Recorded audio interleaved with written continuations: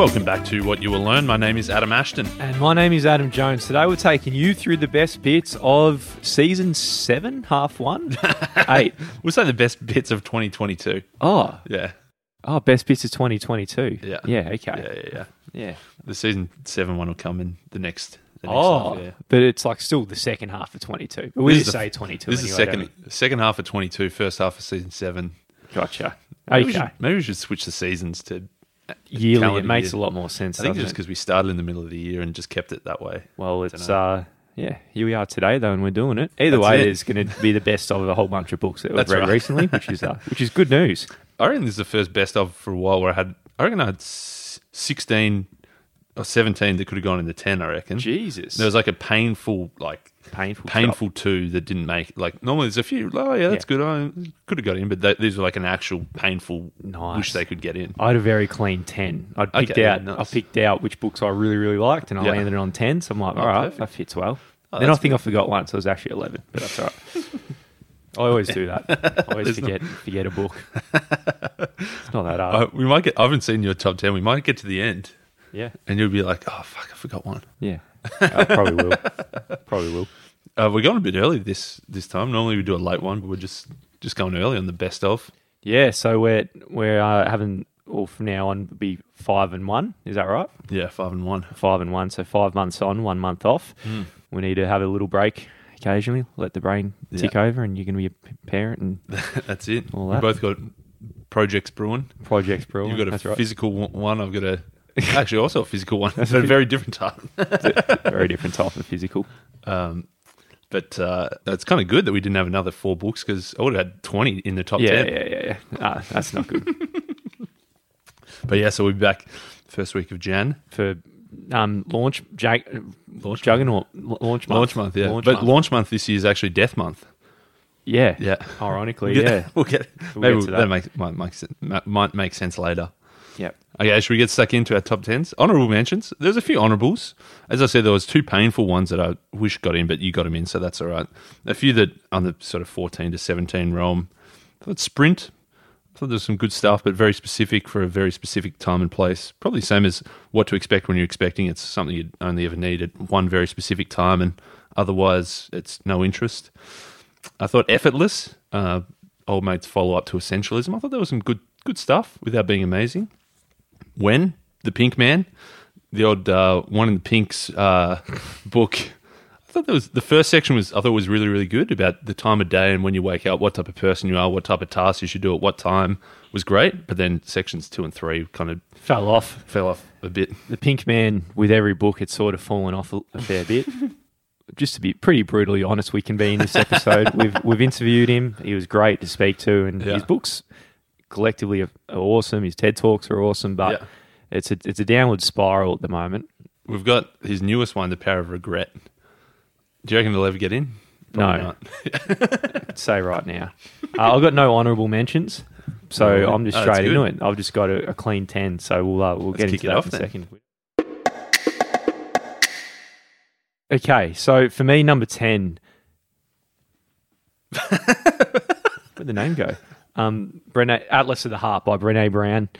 Phenomenal book, man, because especially lads like us, I think how you define what's going on inside is probably sort of signposts how you actually experience things. And that's how it goes with emotions. If you have only got 3 words, like most of us, I'm happy, sad, or angry, then you can't really actually get the full texture of what the human experience is. So, Brené, she does it really well where she actually defines all the different human emotions we've got. So a bit like an atlas of the heart, and it sort of expands, by expanding your vocabulary, you sort of expand how you feel and experience life, right? Nice. Yeah.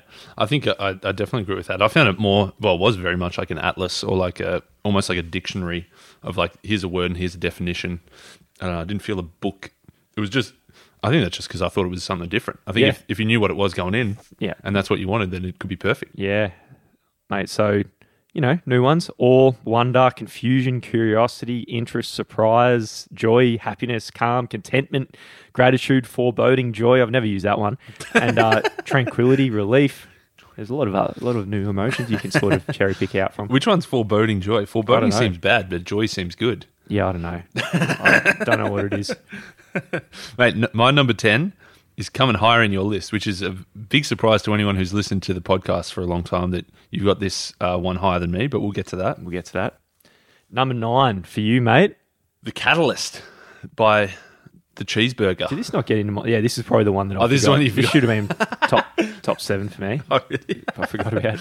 Yeah, I thought this was really good. Very well written in terms of like, as far as non-fiction books go, of like, here's a study, you know, there was 30 college students in Group A and then 30 college students in Group B and all that stuff. As far as that goes, I thought this was really, really well done. Yeah, I agree. He's a phenomenal author like that, and his other book as well, Contagious. Contagious. I think Yeah. I've had a few too many Reds last night, actually. My brain's not really sparking up that really quick at the moment. But he does give you a framework as good as anyone, where he's got the story, quite a tight story to actually explain what the point he's trying to get to, followed by a kicker, which is like straight to the point as well. So he's a good author. Yeah, so that first book you mentioned, Contagious, 2 or 3 years ago, and then we interviewed him. I feel like he was on a train. I remember just at some point like hearing a train or an aeroplane, or there was something going on, and he squeezed us into his schedule, which was nice of him. But I don't know if we had his full attention. No, but good author. This one was all about helping people change their mind, and not by pushing harder, because if you try to just push someone to change their mind, that's pretty much the worst way to do it, because they'll just dig their heels in and become even more steadfast and even more strong in their opinions. This one was just being a little bit cheeky or a little bit strategic in terms of going around that and finding ways to help them change. And he had his how many things here? Reactance, endowment, distance, uncertainty, corroborating evidence. So finding ways to, he says, release those handbrakes that are keeping them stuck to help them move forward. lovely. Well done, Jonah. Number 8 for me, mate, was a fiction book. Tuesdays with Maury. It's not a fiction book. Isn't it? No, it was a real story. Yeah. Sorry, it's a non-fiction book, but it's a story book. I get what you mean. Yeah, you get what I mean. Yeah, what I mean. It's not your classic category that we go for. So a story book, Tuesdays with Maury by Mitch Olborn.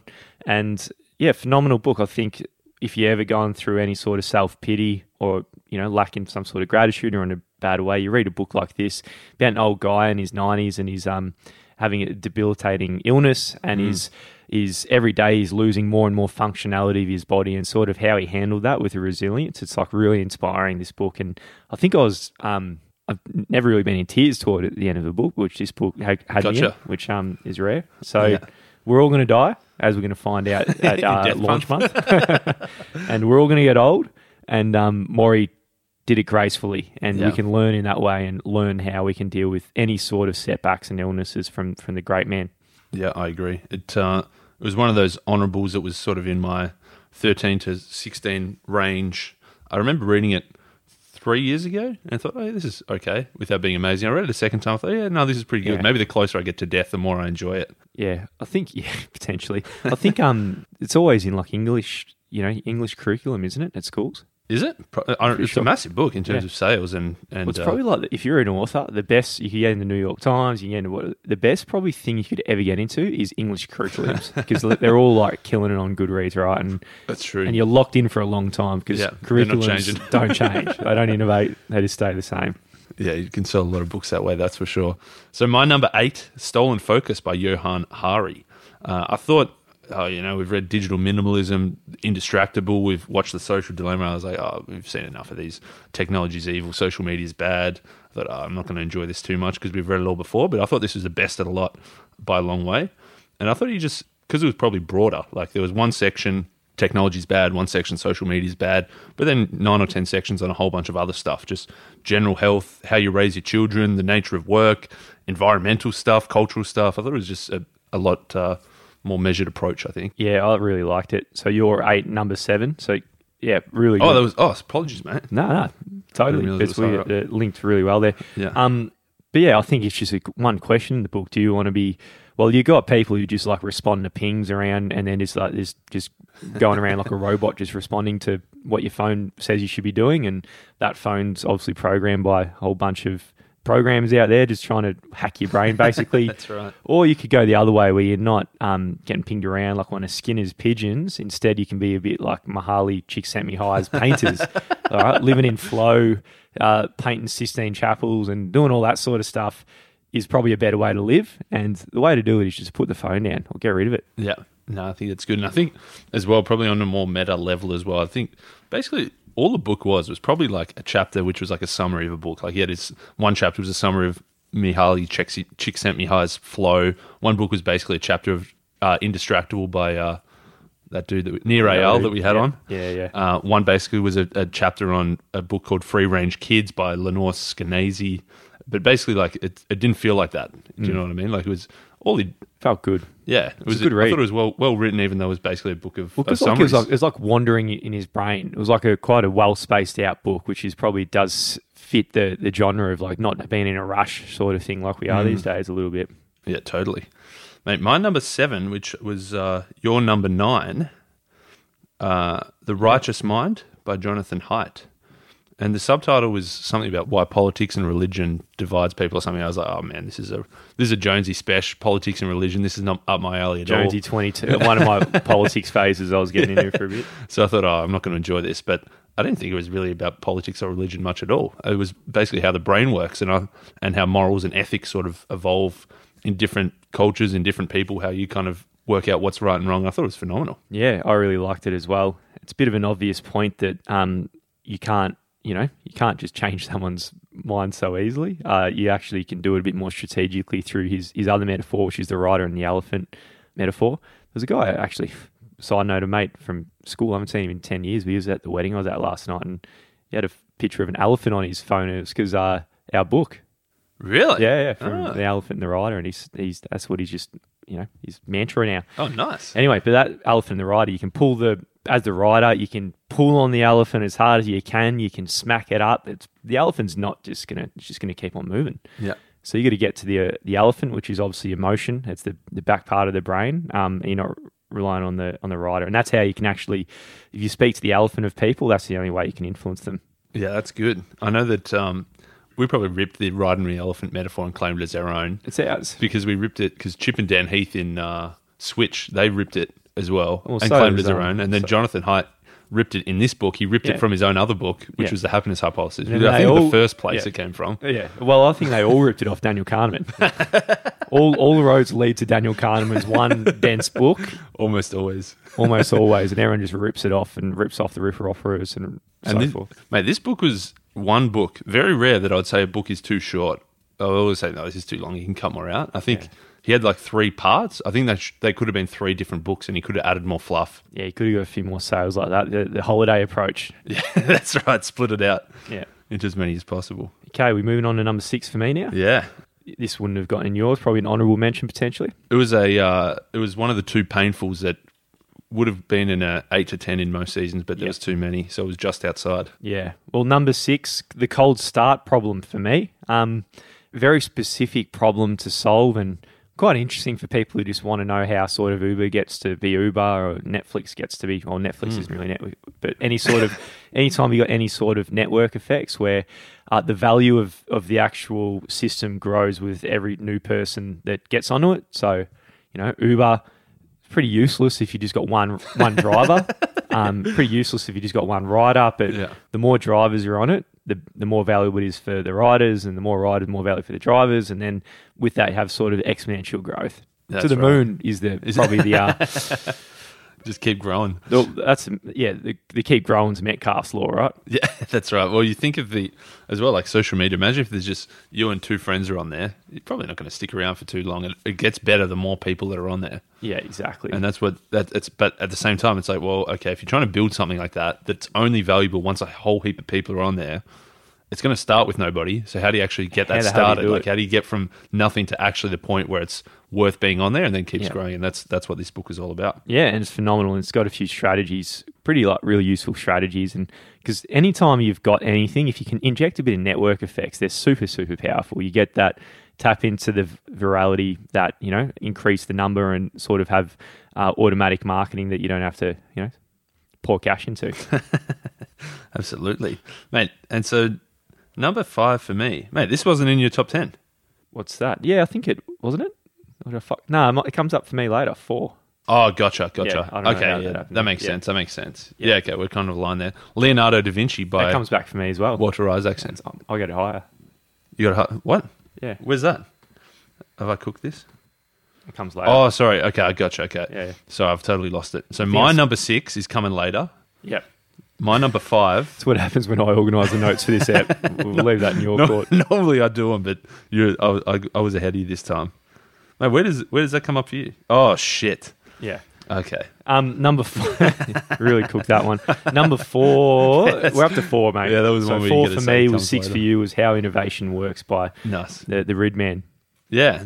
I'd never read any of this bloke's books. He's got a lot of books. I'd heard him a bunch of times on podcasts. I'd listened to him. I thought it was some good stuff, but never been compelled to jump in and read one of his books. But I thought this was phenomenal. I thought it was, Yeah. I'd put it as Yuval Noah Harari level of like analyzing a whole bunch of history and pulling out some points of like, here's how innovation works. Yeah. It's crazy, man. Like how you could get that complexity of all of history and a pretty compelling argument of actually how innovation works. And most of the time we just do the opposite of what we should be doing if we want to, because without innovation, we forget like how important innovation is, right? It's just like too obvious to be true sometimes, but like without it, we'd pretty much have nothing here. So people did use these forces to, bring about the world we have today. And it was pretty wild, some of the stories that he pulled out about how the light bulb was invented 6 different times, all at the same time in 6 different countries by 6 different people who none of them knew each other. And they all kind of at the same time got to the point of developing the light bulb, which was kind of crazy. You normally just hear of Edison was a man that did it, but a whole bunch of other people did it pretty much at the same time without any knowledge of Edison as well. Yeah, pretty much across the board as well, right? Like that heroic inventor is just it's a myth. It's not a true thing. Like the Wright brothers, they just didn't do it. There was all the innovators beforehand and it was gradual. And obviously the winners write history. We didn't hear about the other 20 or 30 the failures before the Wright brothers or Edison or anything like that. But, that's how it works. And there's a whole bunch of other things that is really inherent in innovation as well. Yeah. Yeah, I thought it was really good. What's his what are we going to do next to the Rid Man? Well, what other books has he got? I don't know. I don't know. We should check him out. Yeah. I know he had I think there's a lot. We should check. Yeah, we should check it. out. We'll see what else he's got going on. We'll go offline for that one, I reckon. Take that one offline. Mate, so my number 4, Games People Play by Eric Byrne. Super weird book. It's really small. I was like, this would be an easy one. It's only like 120 pages or something. It would be a quick and easy read, but it took a long time to read. It was a real battle to kind of understand what the hell he was saying. But once I kind of worked it out, I was like, this is actually phenomenal. Yeah. All he's saying is that we all have within us a parent, an adult, and a child. And basically all the things that we say, we're operating as one of those 3 things. Yeah, it's phenomenal. When I think about it now, it's like reading it, I didn't like it. It's one of those books, like after you read it, the whole world you see through the lens of the book you just read, which is 100% the case here. Oh, yeah. I remember for weeks, just everything that was said, I was like, that's such an adult way of saying things. How can I, or that person's like acting like such a child. How can I use the parent to bring them back to an adult? And it was good though. But so one example is he says, I think there's just a made up one. An adult would say, it's sunny outside today. Just a plain objective statement. A parent would say, the UV is high today, you should put sunscreen on. So that's a very controlling way of just saying the exact same thing, which the adult said it's sunny outside. Or the child might say, oh gosh, it's really hot outside today, I hope I don't get burnt. Looking for a bit of attention, looking for a bit of coddling, looking for help from a parent figure to give them the sunscreen. Just different ways of saying the exact same thing in 3 different ways. Definitely. And it crosses where some things work, like a parent-child interaction works. If someone's acting like a parent, you can act like a child, and that's fine, or a child-parent. And same for adult-adult. But when you start getting parent-adult, that's when things start crossing. Because if someone's going in all parent mode on you, it doesn't feel good when they're going controlling sometimes. That's it. If you say, it's really sunny outside today, which is just the adult, and then I come in and say, Jonesy, the UV's high, you should put some sunscreen on. That's a real parent thing to do, and you'd be like, what the... Yeah, fuck off, mate. It's a real pang of like, I just had an adult conversation, you coming in to try and parent me, what the hell? Yeah. That's where it kind of kicks off into the games territory, which is the games part, where people are underneath the surface trying to pretend like they're being all adult, but really they're being either parent or child and trying to manipulate something in some way to get some kind of below the surface satisfaction out of the game. Yeah, well, I think like the games he has at the end pretty much all could have a book in themselves, I feel like, or a full course, right? Yeah. Oh, like definitely. In playing games and for marketing and sales or whatever you might be trying to do, because it'd be bloody powerful, some of them. Oh, massively. I remember the one game that, following his style, that I sort of thought fits into his methodology is the game of, does my bum look big in this? Which is on the surface, it's like an adult looking for an objective opinion. Like, does my bum look big in this? But really, it's kind of like they're saying that almost as a child seeking reassurance from a parent. And not even in the fashion sense, but even in the other places, like in the workplace, saying, oh, I've done my report, I'm not sure if I did this correctly, is kind of just, it's not saying, did I do this correctly? It's saying, it's like, can you parent me? Can you support me? Can you say, oh yeah, good job, little Billy, you did a really good report. You weren't objectively asking if you did a good report, you were just looking for reassurance. Yeah, totally, I like it. And if your boss, I guess in that, if your boss is acting like a parent, then what, you're best off acting like a child if you're trying to play a game with them, right? That's right. If they come in and try to parent you, then if you try to adult them back or parent them back, it's not going to be good, is it? So you got to just take the mentoree sort of route. That's right. Mate, so my number 10, your number 3. Mate, this is wild, isn't it? Dave, Malcolm Gladwell, David and Goliath. I've been hanging shit on the Glad man for years now. Yeah, 6.5 years. Yeah. Is this book different to all the others, or is it the same? I think maybe you just got to go back and read the other ones and see. Maybe you missed something the whole time and it's finally clicked. Fuck, you've been dreaming of this day where I just capitulate. But I think it's a phenomenal book. The way it's like a really good story. Obviously, the intro is hard. Like the whole idea is everything. The way he just does that take of the David and Goliath story. Before reading this book, everyone you just assume that Goliath sort of got lucky. Sorry, David just sort of got lucky. Yeah. He threw a stone and that's it. But through reading this, you think, shit, hang on, Goliath didn't stand a chance against David. And a phenomenal metaphor, right, for businesses. Yeah, big time. You just see the big, imposing giant and the weak, scrawny little shepherd. Yeah. And you think, well, this is a clear mismatch. But when you actually look at it, it's a clear mismatch the other way. One's just standing there with a spear and one's got basically the equivalent of a modern gun. It's like, well, he was no chance. That's it. And I think for me, I'm probably just like, it is just adding to my current narrative, which is really helpful because... You're the David. Well, trying to do a startup in something I'm sort of really new in, like a tech world, and there's definitely Goliaths out there with much more resources in the same space. But, previously being in companies like that, you realize when you're in meetings and the bureaucracies and how slow things move and, waiting for consensus from everyone and all that. So it's sort of like makes you have confidence being a little David. You can sort of, through speed, and if you sort of enhance speed as much as you can, it's a strategy to actually win and beat a Goliath. So yeah, that's right. Time will tell, mate. Goliath might just actually clobber me with his club and just send me to Mars or something. That's it. That's a real possibility. We'll wait and see. We'll find out. But yeah, I think it's just obviously a completely different look at strengths and weaknesses. And I don't know. I think for me, the intro, like the David and Goliath, that's a 11 out of 10 or a 12 out of 10. It's so good.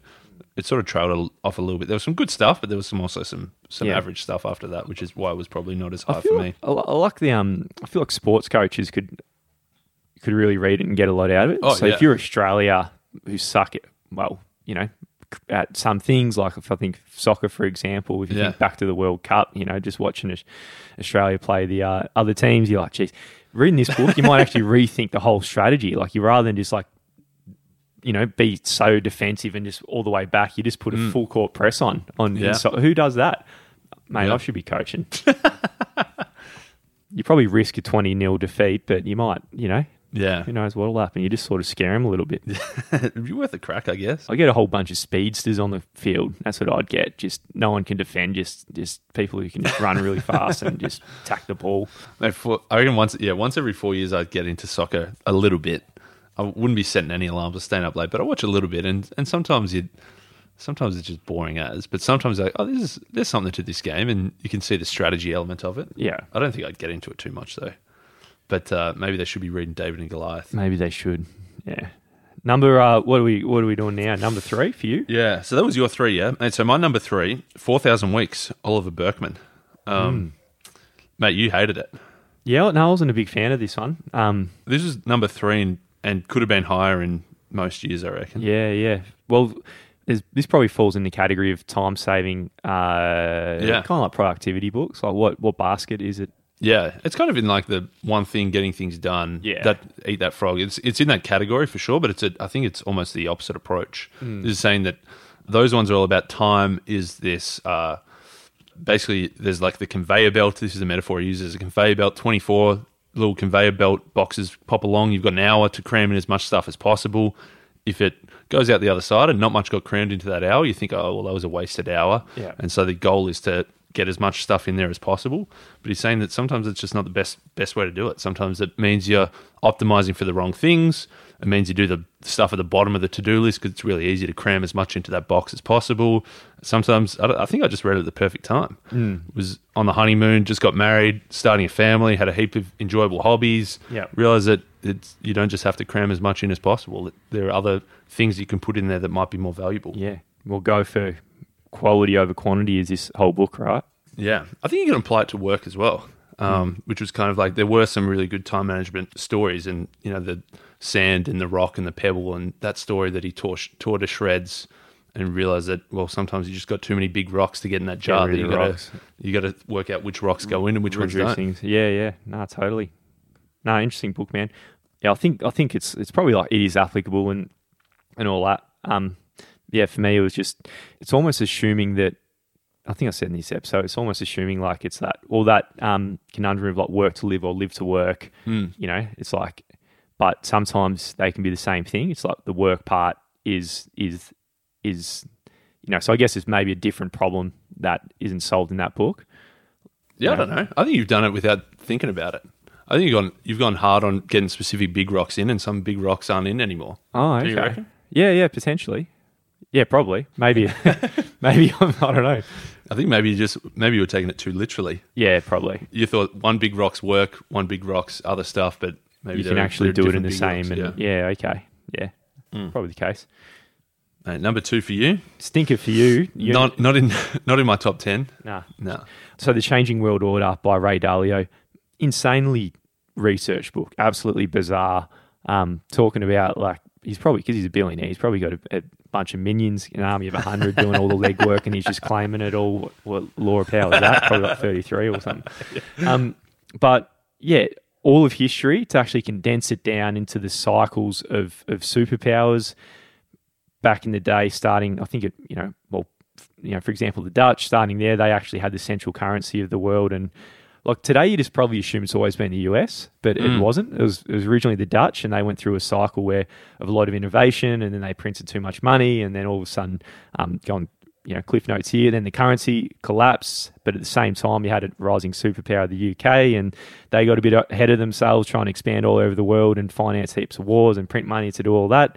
Boom, they had to fall down. US, obviously, is the analogy leading up to where we are today. So the US have had the reserve currency for such a long time, printing a wild amount of money that if you just extrapolate the debt and what it means for the US, you could say the reserve currency status might be at risk. And at the same time, we've got another emerging superpower, which is China. The bad news is it pretty much says war's going to happen. We're all fucked if that happens. Right. And Taiwan, it does talk about that, gives a lot of context around why China believes Taiwan is a part of China and what that means. And it means we're all fucked. It could basically. be. Could be potentially, yeah. Have you ever Googled the nuclear radius, like if it drops X? I have not. I did it once. Bad idea. After reading this book, probably. No, I'm in a good spot, man. Oh, you're all right. Yeah, sunny. It'll stay sunny and maybe not sunny, but I think it'll be pretty sweet if it drops. Yeah. Pretty dark. Let's get off the nuke topic. Yeah, I think I don't know what, like if you think of, say, what was the how innovation works, that I really liked, taking a whole bunch of history and boiling it down to something pretty concise, and then take this one, which is, you could argue is the exact same thing, but one I liked and one I didn't. I think that's just I don't know.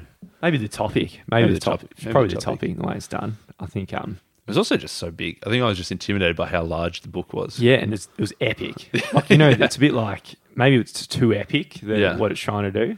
Maybe, yeah. And like, yeah.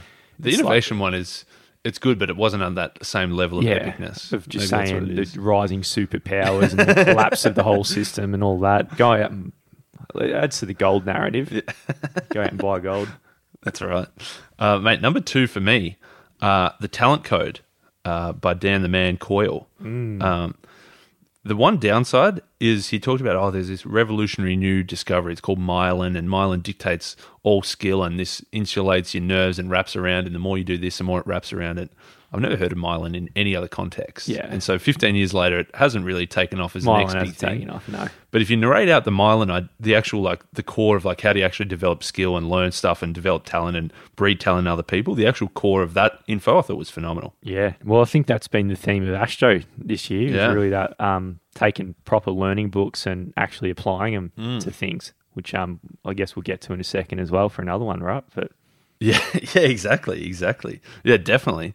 He had the 3 rules of deep practice, which was the stuff we focused about. There was another section on like coaching and teaching and how do you actually inspire other people to want to do the 3 rules of deep practice, which we didn't get in the app, obviously. But I thought that was phenomenal as well, just trying to light that spark that becomes a kindling and then becomes a log and whatever. Yeah. Well, I think it's like it totally reframes struggling. Like, you know, when you shit at something and you struggle and you're kind of frustrated and you just want to speed through it. But it's actually that struggle is the thing, how your brain's wrapping Astro's favourite word, myelin, around everything, wrapping it around your whole body and your body's just pumping myelin everywhere. But that's what's happening. And you double down on that, don't you? You look for that struggle if you want to learn, right? Yeah, I went hardcore on. There was this one piece on the piano that I remember, and it probably ties back to that first spark about the coaching and teaching. I remember the first day in year 9 at a new high school, or like the first assembly, and this music teacher who wasn't like, there was a boring, lame-ass old, like 70-year-old lady music teacher who was really up herself, really, really good, technically fantastic, but just couldn't relate. Whereas this guy was like a bit of a younger guy, again, really, really skilled, made fun songs for everyone to do, and he played chopsticks, which kind of, or most people know chopsticks, but then he took it to the next level. It was like 12 different variations of chopsticks in 12 different keys from 12 different styles of music, all with that same theme. And I was like, man, this is epic. And so basically ever since that day in year 9, I was like, man, I need to learn this one day. And finally, after reading the talent code, I was like, I'm going to do it. Yeah. So I bought the music. It took me a fair while to learn it. I'm still probably 98%. I've got to polish up a few bits. Yeah, we'll put it at the end. Yeah, good one. I'll show you. Because I saw something pop up on the Google Drive and I looked at it. Just as a teaser, everyone should listen to it. I don't want to give it away because at the very start I was like, chopsticks. Actually, it's pretty good. And then then I zoomed to the middle to see what, and it's pretty fucking impressive, man. It's sick. So listen in, everyone. We'll put it at the very, mate. If you say maybe Jan can copy paste just at the very end, be like, oh, Ashto, that was really good. Yeah. give us that. Give us like oh yeah, that was amazing. Oh yeah. Maybe put it one of those. What is it? What's the sound where it Oh yeah, hang on, we got. There we go. Yeah. Or this one. Maybe not that one. Yeah, no, it's good, man. I like it. So number 5 for you, I don't know, was Leonardo, and number 1 for me was Leonardo da Vinci by Walter Isaacson. Yeah. No, really, really good. Again, for that to be number 5, it was like that's a bloody strong top 5. My top for me. 5 were no clear winner. I feel like I could have put any at number 1, 2, 3, 4, and 5. Yeah. This feels not good enough for a number 1, but the 5 feels too good to not be a number. You know what I mean? So it's like they're all phenomenal. 8.5, 9 out of 10 books. It's top 5 definitely. For me. I think this is really, really good. I knew everyone knows the Mona Lisa. I knew that, and I knew the what's the other the Last Supper. Like everyone knows those two, and I was like, oh, he's a really good painter. Yeah. I kind of also heard stories. Oh, maybe he invented a helicopter or something like that, and I was like, oh, that sounds pretty cool as well. Vitruvian Man kind of knew, but then there's all this shit that I had no idea about, like literally rerouting rivers, engineering entire new cities from scratch, making war machines of how to chop a head off a horse and shoot the rider at the I don't know, all this stuff. Yeah. Of like stone statues. Yeah, like he's just a wild man. And then while Walter Isaacson, I don't know how the hell he does it. We're talking someone in the 16th century or something. How he drills down to their brain to the point where when you're reading it, you feel like you really get the person he's writing about.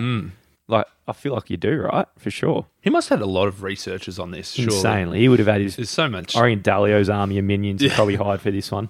I'd say so because there was so much stuff to go through, but there was all the other stuff about like what I really liked was like it probably again ties back to that talent code idea of like how did he get, obviously he's a really good painter, but how did he like learn that to be that good? It was like going all the stuff that he did throughout his whole life, like doing like sitting in a room and put a sheet over a statue and sketching the different shading and the shadows and the lines, and then going to the hospital and getting a dead body and chopping him open to see how the muscles work so you can draw a smile better. All the stuff that he did, like no painter ever.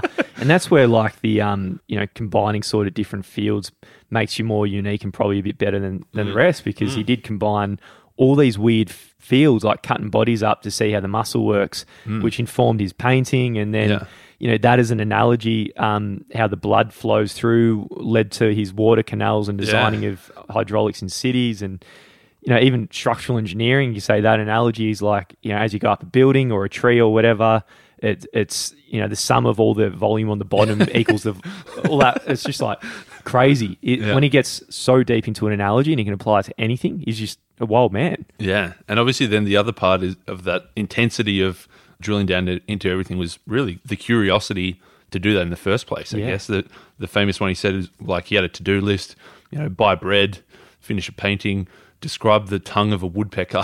Just one of the things to do that day. Yeah.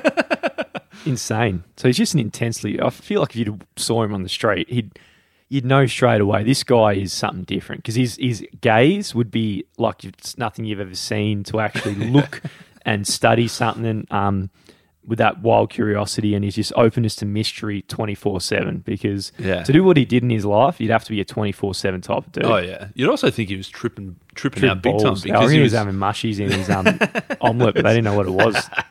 They were saying about how he would watch birds and see these types of birds, their wings flap down at the same pace as up. These ones go down quicker. These ones go up quicker. Like, how do you even see that, like, physically? And then he was talking about how dragonflies, some wings are up, some wings... Like, how can you actually see that? But that's the level that he trained himself to. Insane. And, like, science caught up to him, centuries later.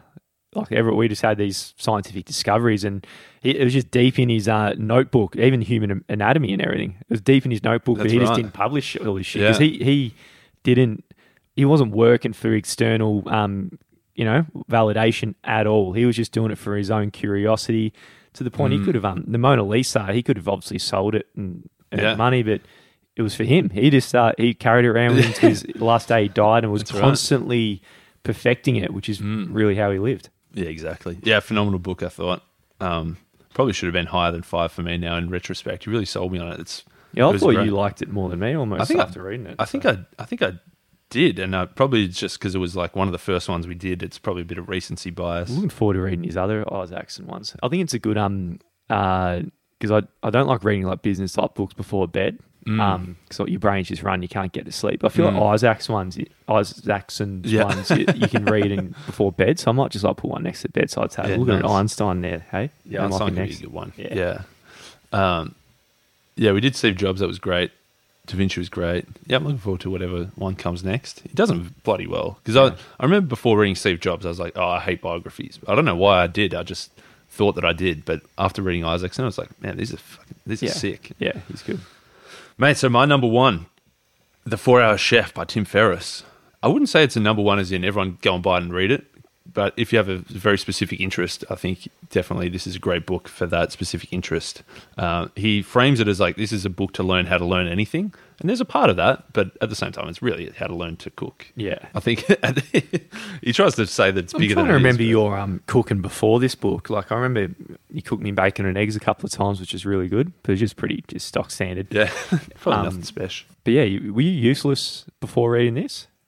I never really cooked a lot growing up, and it wasn't until I moved out where I had to force to, but it was very, very basic. Yeah. Well, it's very rare. Like at the baby shower, I didn't eat that day knowing you'd be some of your the mac and cheese sort of thing you do, or the beef brisket, because I knew that was coming. I was like, all right, I'm just going to let it. And you put on a good couple of kgs after your cooking. But, that was probably a good culmination, because there was like 30 people, multiple dishes, like across multiple days. You had to try to get everything going for different dietary requirements. Like, it needed a whole bunch of meats, a whole bunch of sides, a whole bunch of salads. How many hours do you reckon it took for you to get there? Because you actually followed it to a T. Like, what do you reckon? Of that cooking, or of like learning to get to that point? I think it's probably cooking's probably an easier one to learn than, say, piano. Maybe piano is similar. Like, you're learning and doing it as you go, whereas at least cooking, every time that you cook, you get the food at the end. So it's not like you're probably going to cook anyway. You're just doing it a bit more consciously with your time. Yeah, I what think do it's you just reckon? a constant evolution Yeah. over months, I'd say. But like maybe like 20 hours to get to a point where you're half decent, maybe. Yeah, I thought so. What Ferris does in this book is a very well structured. He's like, okay, here's like I forget how many, but here's like all the 15 different specific skills you need to cook anything, and then here's like the first dish which takes these two skills and puts them together in an easy way, and then the next one's a bit harder and adds a new skill in. So the way he structured that, I thought was fantastic, and it's a good like how to get from an absolute novice to like you can actually cook stuff and then go beyond that. Yeah, I think I'm going to do it, man. Once at one stage in the next 5 years or something. That gives you confidence you're going to do it, isn't it? I think I might do it, man, at one stage in the next 5 years. I think last time when we read it, you're like, we must have done it like July, and you're like, oh yeah, I'm gonna do it. I'll start next year. I was like, oh, I don't know about that, and now you're like, oh, I'll start in 5 years. I reckon in 5 years you'll be like, yeah, I'll do it one day. 7 years, probably in the next decade. Probably by the time I'm 50. Mate, how did just on the like literally like cooking? I suppose it's kind of easy at the moment. You and Corey, you guys can just work it out. I feel like when there's more mouths to feed, there's going to be a bigger requirement to know how to cook, isn't there? Oh yeah, we can learn how to whip out the old app of Uber Eats and get it done that way. That's another. That's true. I suppose it is. Yeah. I think there'll be a bigger requirement to cook. You can't just Uber Eats is just not a good long-term solution. Yeah, I think there is that theme for me this season that sort of evolved, or probably if you zoom out as well. Inner Game of Tennis I really liked. Talent Code is a good combination with Inner Game of Tennis. I think For Our Chef was a good specific one as well. Yeah. Well, we go through like some of the books that come up. We try and have a lot of diversity in the books, obviously, but it is probably reflective of the theme of either of us are going through a lot of the books, like what it's centered around. And this is probably one of them. A few extra learning books at the moment. Yeah, definitely. I don't know if there's too many. I've read a couple other real duds that won't get in. Yeah. I don't know if I'll have to find something the next level. That's it. I don't know if it's possible. For me, it's recently a lot in the business realm. So there's probably center at gravity, probably a few more of them coming out, like related to startups and all that. And probably for both of us, man, there's a bit of a theme coming as well in January, as you flagged at the start. Yeah. I remember. Hopefully it's not reflective of something that's going to happen to us. That's right. I remember it must have been a couple of years ago when you were like, yeah, we had Juggernaut Month, which sort of emerged out of nowhere. And then just on an episode, you're like, yeah, let's do Launch Month in January. And we thought, okay, well, what do you need at the start of the year? Launch Month. Most people want a bit of health and fitness stuff. Most people want a bit of money, personal finance stuff. Like, what are the main New Year's resolutions people make? How can we kind of form a month around that? And this time we've done that, but it's all somehow to do with death as well. So Launch Month is also Death Month. Yeah, so we're going to call it Death Month? Yeah, we'll call it Death Month. And I like it. Yeah, we've got death, we've got how not to die, we've got how to not die alone, we've got die with zero. And then a couple of weeks later, we've got life in half a second, which is actually about death. Yeah. so yeah, it's Launch Month is coming in terms of all those categories we're talking about, but it's also Death Month. Yeah. Mate, how exciting. Well, every year I think you'd probably assume that books get more boring with every 100 books, but I still think it's not the case at all for me. And it sounds like you've got an extra win recently of just new books and probably a higher rating on average. You're starting to drops as well. Yeah, definitely. I feel like there was definitely the last 3 or 4 top 10s we've done when I was struggling to get to 10, whereas this was like there was 17 trying to squeeze into 10. Yeah. So it was hard to get to 10, but for the opposite reason. Yeah, well, I think there's some phenomenal books coming in the next year, the year to come. 5 months of just mayhem. Yeah. Fucking mayhem, man. That's right. So we'll be back for Death Month the first week of Jan. Well, that's it, man. So we've got having a month off now, and I'll tell you what, if you're missing the content, there's another whole piece of content. You could probably say it is the very best. This is the best of the last 6 months. There's also the best of the best stuff we've ever done, and that's all put into the one book, The Shit They Never Taught You. Mammoth task putting that one together, wasn't it? What have we got? 115 books in the physical books, 147 different books into the one audio book, where we cover basically, as you say, mate, the best stuff that we've read, combined into the specific categories, 32 different lessons, meta lessons across 9 different categories, bit of philosophy, bit of personal development, bit of personal finances, bit of habit stuff, bit of science stuff, bit of history stuff, bit of everything. Yeah, it's going really well, man. And the audiobook as well, it's got bonus content. So a bit like this app, really. Well, it's more structured, obviously, the audiobook, reading it out, but then a bit of art juice at the end and extra books thrown as a bit of a cherry on top. So, yeah, go out there and get the shit they never taught you to fill any sort of void that you have with what you will learn in December, or even more. Go out and buy it as a gift. Yeah. I think it's a good gift now. Obviously, Christmas coming up. If you celebrate Christmas, I think the shit they never taught you is a good Christmas gift. The physical version, because it looks like a pretty epic gift. It is to physically sit on a table somewhere, someone unwrap it. It's pretty heavy. It's pretty hefty. It looks good. It's good quality. Pass the parcel. Have it in the middle of the pass the parcel. That'd be an interesting one. Or if you want to go a gift for yourself, I think it's a perfect way to start off the new year. So yeah, the shit they never taught you. Buy it wherever you buy books and audiobooks, or the shit they never taught you.com. Love it, man. So what's that? That's it. That's it. And now we've got the other cheeky reason I want to learn chopsticks was that my grandmother, who got me started on piano at the very start, kind of forced me into it, which was the best thing ever. Absolutely hates chopsticks. Like if anyone ever goes and plays chopsticks in a house, she'll come and give you a real whack. Yeah, metaphorically and physically, because she just hates chopsticks. So I want to learn it to be like, it's chopsticks, but on steroids. Yeah. So I like it. This goes out to you, Grain. That's it.